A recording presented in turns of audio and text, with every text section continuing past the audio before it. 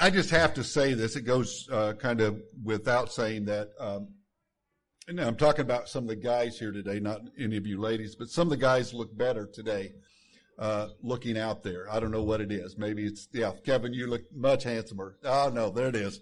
So I've been waiting in line, and the line had advanced slowly. And if you know anything about me, and if you don't know this, my wife will second this or third this even, that I'm not very patient. I don't like waiting, and I don't like waiting lines. But I've been waiting in line, and I would say somewhat patiently, at least for me. And I was there. My turn had finally arrived. I was the next person in line, and that's when I saw him. Caught him out of the corner of my eye. This guy walking through this other section. Just kind of leisurely, like he had no care in the world. He was the only one in that line, and he just walked kind of casually, leisurely up. I looked at the agent that I thought was going to motion me to come forward, and in fact, I had already started to take the step forward when he glanced over, saw this guy walking leisurely, looked at me, and then looked at him and motioned him to come forward. See, this happened last October. I was in El Paso to take the pictures for our Operation Christmas Child.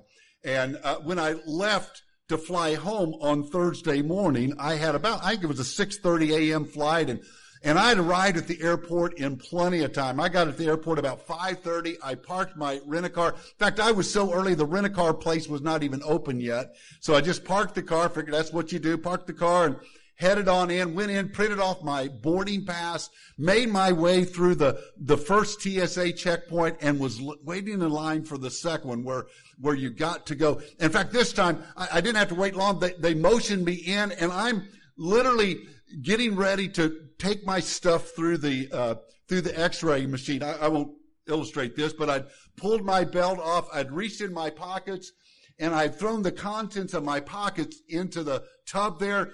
And when I did, I looked away, and I noticed a set of keys. Now, it wasn't this set of keys, but I noticed a set of keys. And for a second, I thought, why did I have keys in my pocket? And then it hit me. I knew where those keys belonged. Back in the rent-a-car, back in the garage next to the airport. And I didn't know what to do. I'm like, I'm sure they penalize you if you take their car keys. And so I said to one of the agents, and I looked at my watch, and I thought, I'm still good on time. I said something to the agent. I said, hey, can what do I do? I have my car keys. He said, just go back out and you'll have to come back in. So I hustled out, put the keys back in the car, still no one there, and came back in. Now my time was getting a little bit tighter. I still was going to be okay, but I was just getting a little bit nervous. And this is when I wound myself through the line. I was next in line. I already had my belt unbuckled. I was ready to go. My hand was in my pocket to throw the keyless contents into the tub when the guy came through the other side and was motioned forward. See, what that guy had, and if you travel, you know what it was. If you don't, let me explain it to you. That guy had a boarding pass that had this little thing on the top corner that said TSA pre-approved or pre-checked. He had access that I didn't have.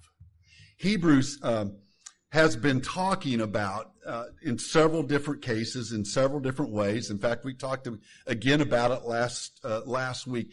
Hebrews has been telling us about access. Because of Jesus, what Jesus did, because he offered his blood once and for all, we have an access to God. We don't have to go, and the recipients, the Jews that were listening that day, would have understood this succinctly. We don't have to go through a high priest. We don't have to go through someone else. We have access. We have access through Jesus. So last week we started looking in Hebrews chapter 10. If you have your Bibles, turn there with me, if you will. Hebrews chapter 10, we'll look starting with verse 19. We started looking at a series of statements that the writer makes.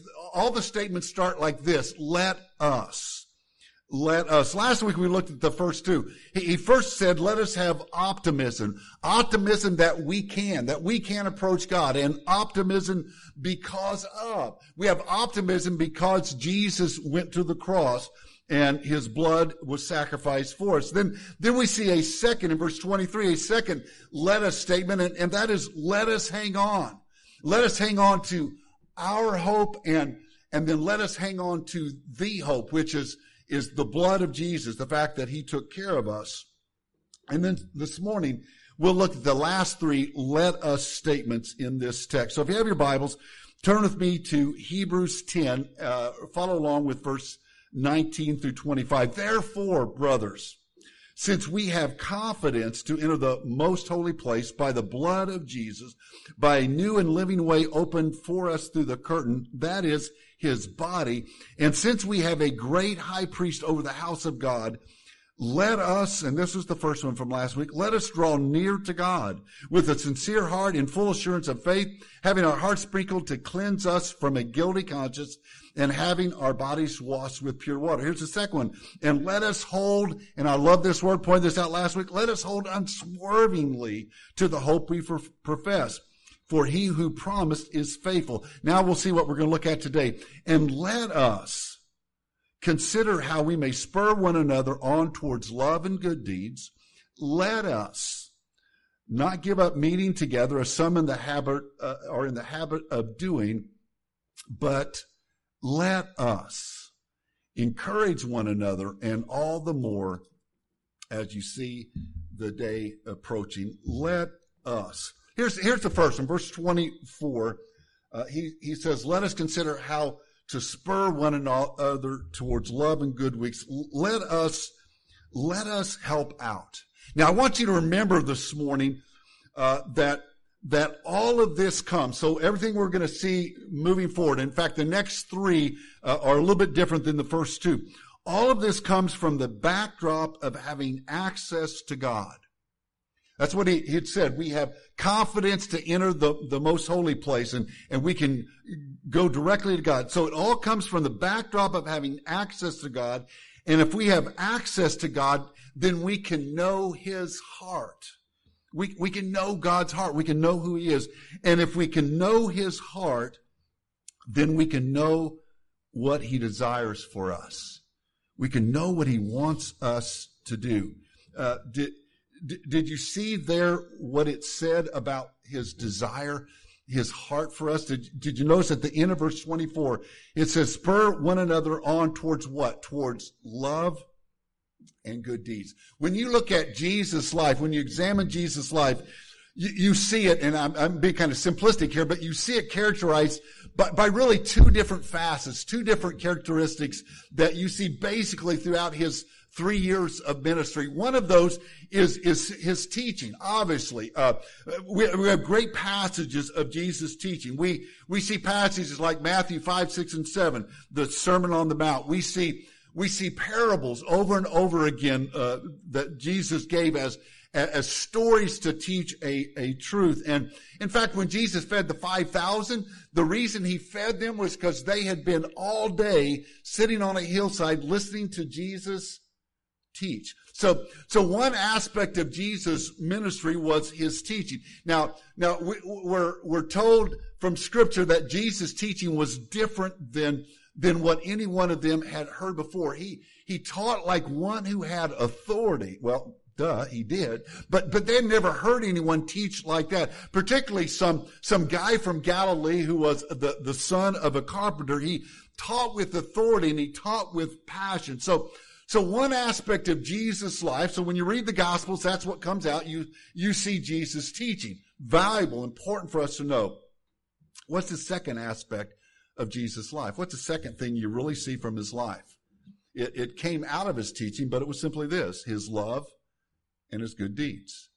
It was what he did. You can't deny that aspect of his life. He healed people like the leper, the quadriplegic, the blind. He noticed people. Particularly, he noticed people that other people didn't give the time of day to. He noticed the woman at the well, where when everyone else would have ignored her, Jesus sat down and entered into dialogue with her. He noticed people like Zacchaeus. Zacchaeus was a short little guy, but that really isn't why he wouldn't have noticed him. He wouldn't have noticed him because he was a tax collector. And he was up in a tree, so Jesus could have easily passed him by. And yet Jesus noticed Zacchaeus and said, hey, Zacchaeus, come down. Not only that, I'm going to go to your house and you're going to give me a meal. He noticed Bartimaeus. Bartimaeus was hollering out to Jesus, and everyone rebuked him. Be quiet. He doesn't have time for you. But Jesus heard him. Jesus noticed the little kids. The disciples rebuked the mothers, but Jesus said, hey, bring them to me. See, Jesus was known by his love and his good deeds. And we are called to spur one another onto love and good deeds. So let us spur one another. The Greek word for spur there means, now catch this, it means spur. So it does mean to spur, but what are some other words? It means to entice. It means to invite. It means to stimulate. So there's a few different ways that we can take this idea of spur. So spur, first of all, spur is to push. So when you spur someone on, you push them on. Because we have access to God and we know his heart, we know what his desire is for us. One of the things that we're called to do, Scripture says this for us to do, is we are to push one another on to good deeds. In other words, church, what that's calling us to do, and this may not be comfortable for a lot of us, it's not natural, but it's what Scripture tells us to do. We are called to be proactive in pushing other people to do what God has called us to do, or to do what God has called them to do, or to do what God has gifted them to do. Let me illustrate it a couple ways. About 4 years ago, and there's lots of words you can use here. You can use the word spurred, or you can use the word pushed, or you can use the word harassed. But about 4 years ago, I began to spur Andrea on to be a Casas per Cristo intern.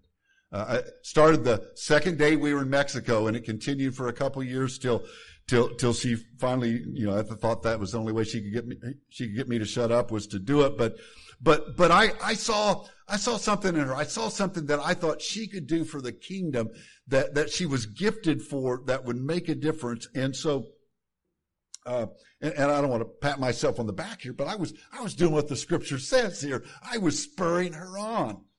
Of course, I was wanted her to do something that I wouldn't do, but I was spurring her on to do that. Dudley Rutherford is a pastor in California. In fact, he pastors a church of several thousand in Southern California. He was a classmate of mine, and in one of his books, he tells the story about his grandfather.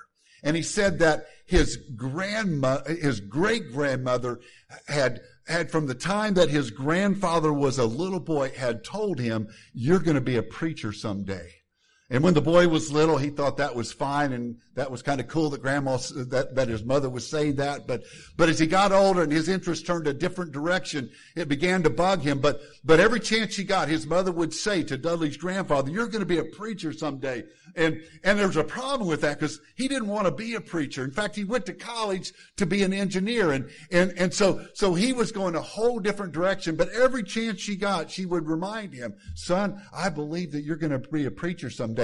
And in fact, his sophomore or junior year in college, her son brought home his girlfriend, first time to meet mom, and they were there. He had introduced her. They were talking a little bit, and he said, Dudley says his grandfather was embarrassed because his mom looked at his new girlfriend, which eventually became his wife. She looked at her and said, hey, did my son tell you that he's going to be a preacher someday? Dudley goes on to say, after they got married and started a family and became an engineer, he went to a small little church in rural Kansas. And one Sunday, the minister was sick and couldn't be there. And so his grandfather got up and hurriedly, like Jared just did with communion meditation, hurriedly threw together a sermon and preached a short 10-minute sermon. The illness that had kept the pastor away that Sunday kept him away for several more. And eventually he had to retire. And Dudley's grandfather began to fill in every Sunday, and eventually became the pastor of that church. It was because his mom, in part because his mom spurred him, pushed him.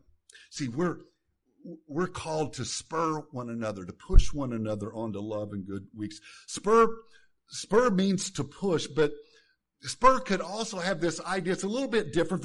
It's tied together, but a little bit different. Spur could mean to promote. See, spurring is to promote. Let me ask. We don't have a lot here, but if you're at home, you can raise your hand. How many guys, and I'm sure some of the ladies did as well, but how many of you guys carved the turkey on Thursday? Do we have any turkey carvers here? Okay, Dan, I'm sure you did a whole lot better job than I do. But I carved. We just had a turkey breast on Thursday, but I carved that turkey breast, and this is the way it is every time I carve a turkey. I take that little pointed fork out, that big one that Rita hands me, and I take out this sharp knife, and I cut the first slice or so off each side of the breast, and man, it looks good. It's cut nice, and it's a nice fat piece of meat, and it still has the golden brown skin on it. And I take that and I lay it on the serving platter, and then I do it on the other side. And usually I'm able to get one more cut that looks like it should go in a picture. And I lay it on the serving platter. And then after that, it just becomes garbage. I mean, I cut and then I grab and toss on the plate, and it is a mess. But that first couple pieces, that first slice, I lay now the problem is I'm not smart. I lay that and then I cover it up with all the other stuff. So no one sees that pretty piece till they work their way down to the bottom of the turkey. But we are to promote. Spurring is promoting. So in essence, church, what we're called to do is to make service look good, look inviting. Now, I don't mean to do it in a false way. I'm not saying we bait and switch. We're like, oh, Sunday school, you're going to love being a Sunday school teacher. I mean, kids are so appreciative. It's going to be great. I don't mean to be false about it, but that we make sure people see the beauty in loving and good deeds, the beauty in serving. And finally, to spur is to provoke. Now, all three of these are tied together. They're kind of interwoven. You can't hardly separate them from one another. But the reality is that spur means that people see what we are doing and are moved to react the same way. See, it's not just me telling someone to do. Now, that is part of spurring on. I can suggest to someone else to do it. That's fine. I can paint the picture good and let them know how blessed they're going to be or how much a blessing they will be if they do it. That's right too. But the real way that it means there. So when we're called to spur one another on, the real idea is that I do it. And when I do it, that spurs someone else. That encourages someone else. It was 23 years ago, 23 and a half years ago, I guess. And I just with a group of the members at Rushville Christian Church had just got back from Mexico. It was our first mission trip. First time any of us had been on a mission trip, been out of the country to do that. And it was Sunday morning and I was supposed to preach. And let me just put it this way. I didn't have a sermon. And Jared, I knew all week I was supposed to preach. And I thought, well, I'm in Mexico. I'll write my sermon while I'm there. You know, it just gets a little busy when you're there. And I didn't get it done. And I thought, well, last minute when we get home, I can throw something together. And it just didn't happen. I had about 2 minutes worth of stuff. And I know some of you are thinking that would be great, Tim, 2 minutes. But I didn't have a sermon. So kind of last minute thought, I said to some of the people that had went on the trip, hey, would you get up and tell about the trip? Would you kind of talk about what happened this week and tell others what impact it had. Well, it turned out that I learned a lesson there. Sometimes the greatest encouragement can be when people see us serving. And that's why I continue to do that, is have people get up and talk about what God did through them. I mean, a couple of years ago when Bree got up and said, I hated it. It was terrible. It was hot. And I might go back. She had a hint of encouragement there.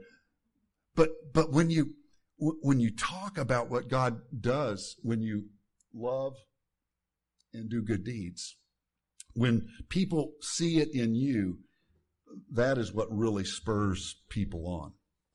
So he goes on in verse 25, he says, gives us another let us. Let us not give up meeting together as some in the habit are in the habit of doing. Now, 9 months ago, I would have preached this passage differently. 9 months from now, I hope that I can revisit this passage and preach it differently than I'm going to preach it today. But for now, I have to come up with a creative way to make this verse apply. Let us not give up meeting together. Here we are in and we've been in the middle of a pandemic for 9 months, but let's just be honest. We've been on the sidelines for most of that time. We've been looking from afar and like, wow, that's terrible. And let's just be honest, it's come close to home. We have several people here today that have gone through the fire and survived, and several others that are at home. And thank you, Case. He was our first. Everyone likes to be the first at something, right, Case? And we've got others that are home today. Some of them are recovering well. Some of them aren't feeling too good. Others that are quarantined because of contact. And we just lived suddenly in the last 2 weeks in Donovan County. We live in a different world than even what we've been living in the last few months. And so what does it mean when he says, let us not give up meeting together? When for so many of us, rightly so, for so many of us, the right thing to do, the appropriate thing to do is to not be here, to stay home, to separate, to be away for their health and their protection as well as the protection of others. How do we apply this? Are we just supposed to take this verse and kind of put parentheses around it and say, we'll come back to this in 9 months? Are we supposed to just take it and throw it away out of the verse or other scriptures, or is there an application? Let me touch just on a couple things, and I'll make an application. This is going to be true no matter when we look at this. First of all, we need to be accountable. I think that's what it's saying. Let us not give up meeting together. We need to be accountable. First of all, we need to be accountable to ourselves.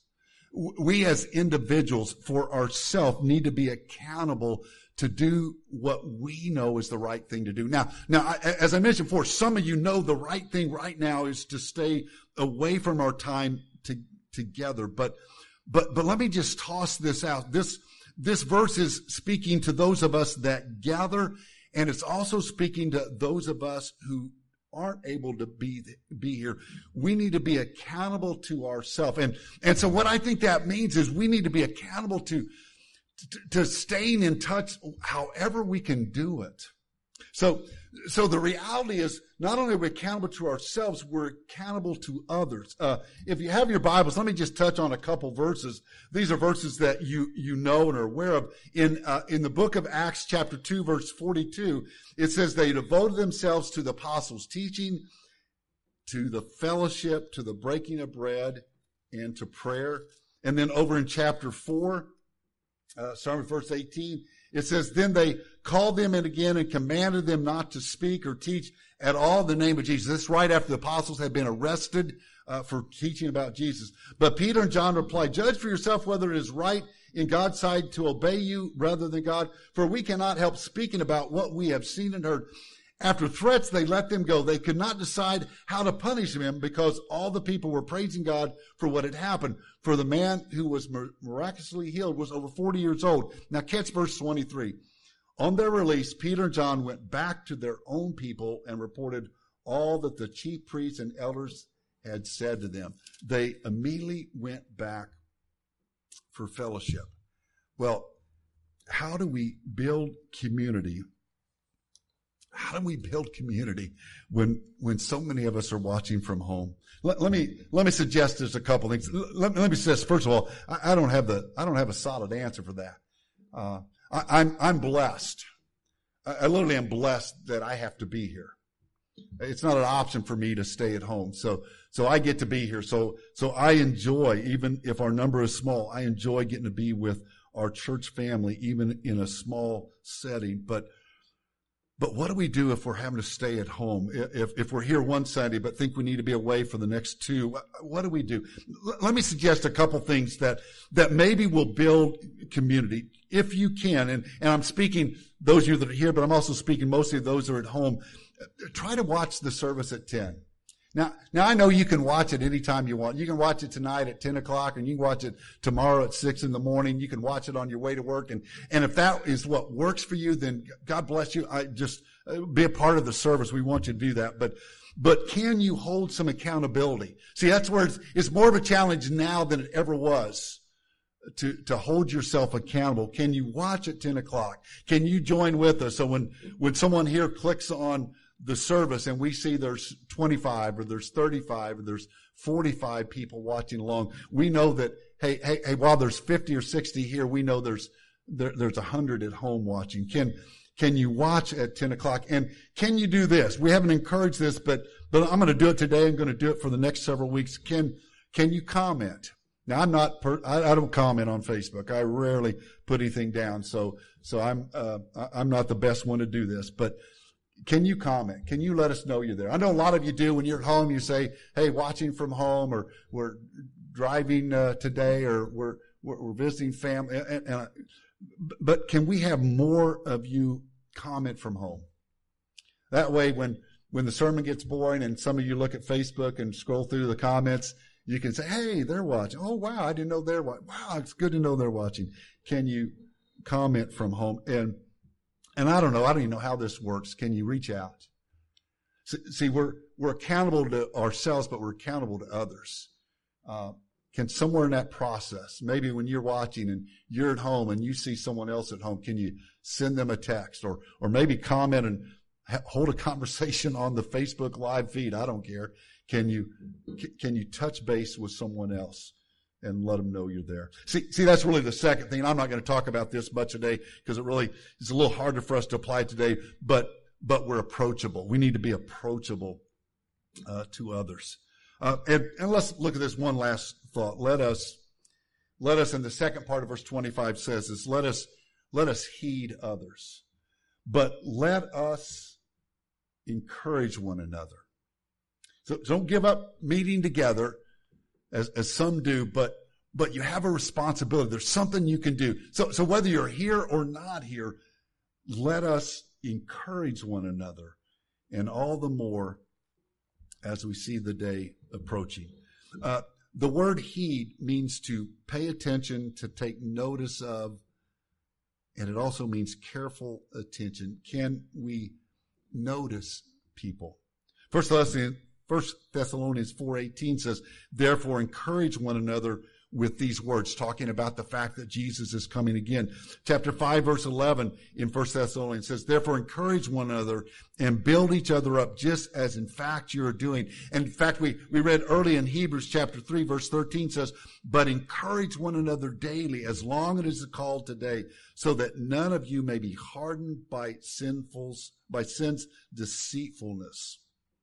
See, we need to heed others, pay attention, take notice of, careful attention of other people. See, we need to see the saint in people. We need to see the saint, whether we're gathered together or separate. We need to see the saint. In other words, we need to point out the positive.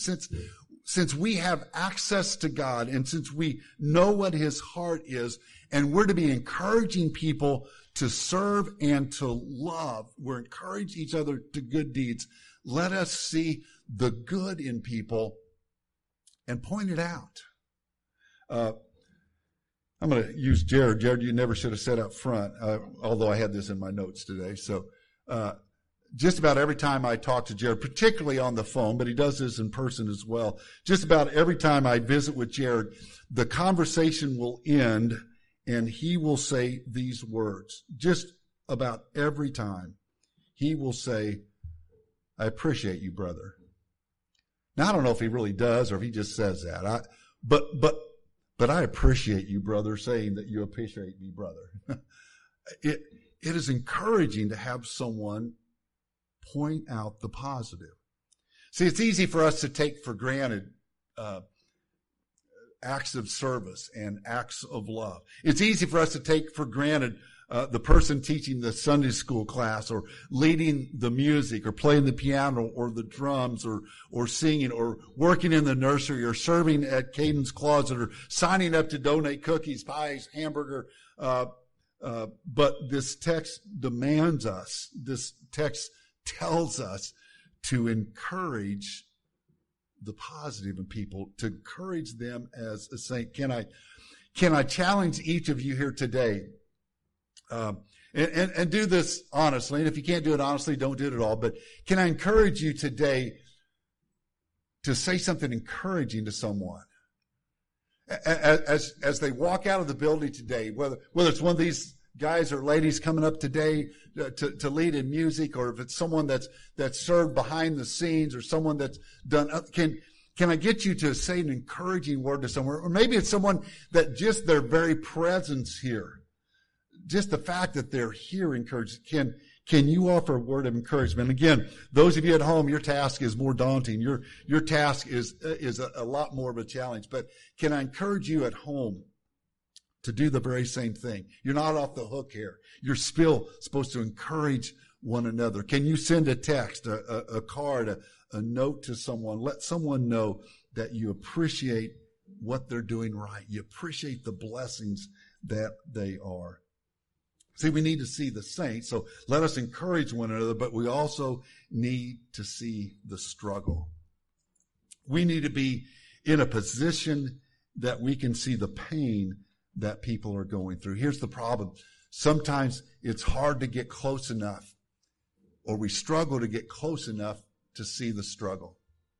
See, now it's really going to be tough. It's a little bit easier when we're together, but you have to get close to see the struggle. Several years ago, Rita and I were in California visiting her mom. And I say several years ago because it was a period of my life when I was jogging quite a bit, several miles a day. I don't do that anymore. But I got up that morning to jog, and I'd always envisioned jogging on the beaches of Southern California. If you've ever jogged on a beach, it is not fun. Running in sand is just not any fun. So I was running the streets of Seal Beach, California, and I turned from downtown and I ran down the pier. The pier of Seal Beach goes out, and at the end of the pier is this restaurant, Ruby's, one of our favorite restaurants. And as I was running down the pier, getting closer to the end, I saw this sign. It was a small sign, and I couldn't quite make out what it said. So I was going to turn around, but then I thought, no, I got to figure out what that sign says. So I kept running, and I was almost on top of it before I was able to read what it said. And it simply said, this small little sign, it said, caution, pier is slippery when wet. And I thought, duh, everyone knows that. And I stopped, turned around, and promptly slipped and fell down on the pier. Now sometimes we've got to get close enough to see the pain. You got to get close enough to see the struggle. But are we going to heed it? Are we going to pay attention? Are we going to notice? Are we going to be careful with it? See, we're called to help out. We're called to hold ourselves accountable. We're called to notice others, to heed others. Did you notice from this passage that none of these things require any special gifts? You don't have to be able to stand in front of people. You don't have to be able to sing a song. You don't have to be able to play an instrument. You don't have to be able to teach a class or be a leader.